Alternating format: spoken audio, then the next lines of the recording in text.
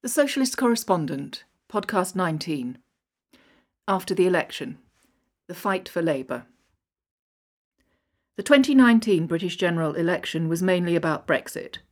The Tories' slogan, "Get Brexit Done," won the day where it counted. 52 of Labour's lost 60 seats were in areas in England and Wales that voted Leave in the 2016 EU referendum. Of the other 8 losses, 6 were in Scotland. The other 2 seats lost were in Remain voting areas of England, Kensington in London, traditionally Tory, and Stroud, where the Liberal Democrats stood down in favour of the Greens as part of the so-called Remain alliance, allowing the Tories to win. The explanation for Labour's defeat lies mainly in the Brexit story of the last 3.5 years. Other factors cannot be discounted, including the decline of mining and manufacturing over decades in the north of England, and the relentless demonisation of Jeremy Corbyn.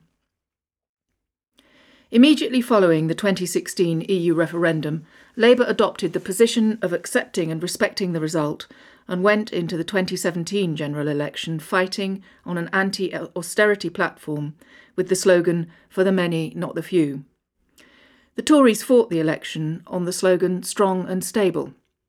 Against the predictions of the polls, the mainstream media, and the right-wing Parliamentary Labour Party, Corbyn increased the share of the Labour vote and removed the Tory majority in the House of Commons. Theresa May eventually and reluctantly resigned as Prime Minister, having failed spectacularly to get her EU withdrawal bill through Parliament. Meanwhile, there was mounting pressure on the Labour Party leadership to call for a second referendum on the EU. Sir Keir Starmer led this campaign inside the Labour Party, and although resisted by Jeremy Corbyn, eventually secured a change of position, largely due to the dominant Remainer position held by the overwhelming majority within the Parliamentary Labour Party, and also among Corbyn's supporters. It should be noted, however, that many people who had voted Remain in the referendum accepted the result and expected it to be carried through. The pressure, including from the so-called People's Vote campaign, meant that the Labour Party went into the 2019 general election saying that they would renegotiate Brexit and put it to another referendum. Several leading Labour shadow cabinet members, including Keir Starmer and Emily Thornberry, very publicly said that in this second referendum they would campaign to remain in the EU. While Jeremy Corbyn stated that he would adopt a neutral position, an understandable solution in a vexed situation, his shadow Chancellor John McDonnell announced that he also would campaign for Remain in a second referendum. This public stance of declaring that they would campaign to Remain by leading Labour figures strained the credibility of the policy, especially in Leave voting Labour seats in the north of England and the Midlands. Boris Johnson replaced Mrs May as Tory leader and Prime Minister, and he returned to Parliament with a not-so-new deal negotiated with the EU. When Parliament continued to thwart the passage of the bill, Johnson expelled the Tories who opposed him and forced a general election on his terms. Dominic Cummings, who masterminded the main Leave campaign in the EU referendum, had been brought in to 10 Downing Street as Chief Special Advisor to Prime Minister Johnson. His slogan, "Get Brexit Done," resonated with many people fed up with the issue dragging on for so long, as well as those who had voted to leave the EU. The Tories' message was clear and in stark contrast to Labour's weak and mixed message. The Tories rejected an arrangement with the newly formed Brexit Party, which had effectively replaced UKIP. When it became clear that there would be no electoral agreement with the Tories, Nigel Farage then withdrew all Brexit Party candidates standing in Tory-held seats. The Brexit Party stood candidates in Labour-held seats, and Farage made it clear that this was to take Leave voters away from Labour. Some other previous Labour voters who voted Remain in the referendum may have given their vote to the main Remain party, the Liberal Democrats. However, all estimates suggest these were many fewer than the Labour Leave votes given to the Tories and the Brexit Party. Labour's abandonment of its commitment to respect the result of the referendum led to its loss of seats. In these Leave voting constituencies, the Brexit Party picked up significant Labour Leave voters who probably could not bring themselves to vote Tory, yet the effect was the same, working for the Tories. In other constituencies, the Tories won with greater majorities and didn't need the assistance of the Brexit Party. Many of these were in areas with large Leave vote majorities, where the turnout was often low, with many previous voters staying at home. Wolverhampton North East being one example. If ultra-Remainers like Keir Starmer had got their way and Labour had adopted a clear and firm Remain position on the EU, then it is likely that still more Labour seats would have been lost. There is now a battle between the right and left in the Labour Party to explain the causes of Labour's defeat in the general election. Right-wing Labour never accepted Corbyn as leader, nor the left policies developed under his leadership. Having failed to remove him as leader, they continually undermined his leadership in a variety of ways, including the charge of anti-Semitism. This charge of anti-Semitism has been pursued daily by the Jewish Labour movement and the Parliamentary Labour Friends of Israel.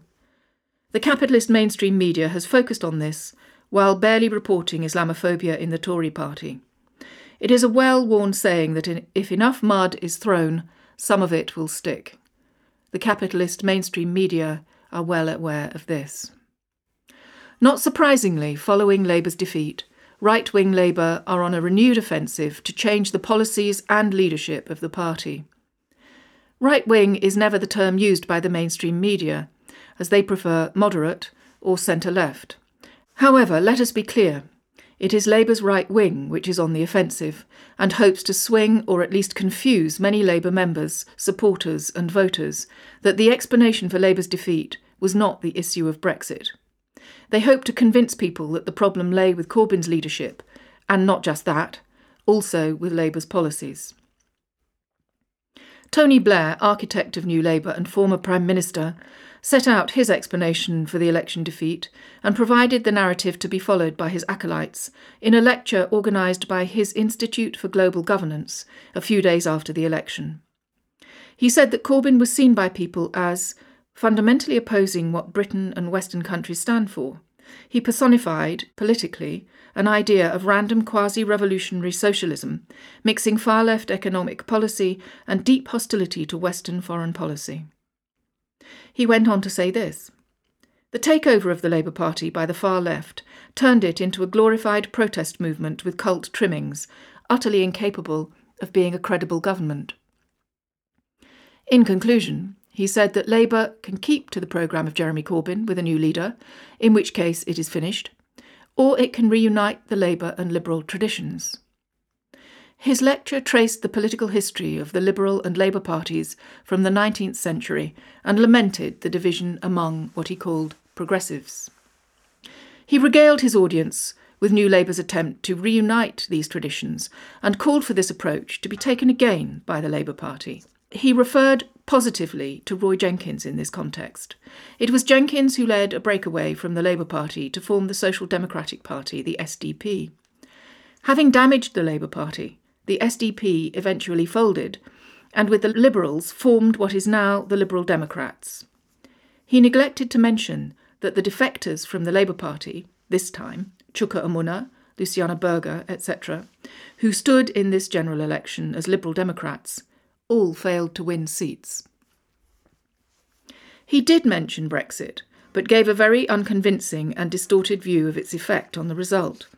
And of course he didn't refer to the campaign for a second referendum, in which he and his former spin doctor Alistair Campbell played a leading role, and thus took no responsibility for the undermining and eventual changing of Labour's position from that of accepting and respecting the 2016 result. During the election of the next Labour leader, the right wing will pressurise candidates to adopt a pro-Western position in terms of international policy, including support for Israel and following the USA into war, a watering down of the manifesto commitments on public ownership and taxing the rich, as well as taking a pro-EU position. Keir Starmer won't have a problem agreeing to all that. The issue of Brexit is not going to go away. The Tory government will now be going into negotiations with the EU to agree a trade deal. Johnson has promised to conclude this within a year. As trade deals can be highly complex, many commentators think this is not doable within that timescale. Perhaps Johnson will be more inclined to keep to the promised timetable than to negotiate a radical trade deal with an intransigent EU. That would mean staying very close to the EU whilst not within it. This may be the best position achievable in the short term, acceptable to the British ruling circles, whose dominant position has been to remain in the EU.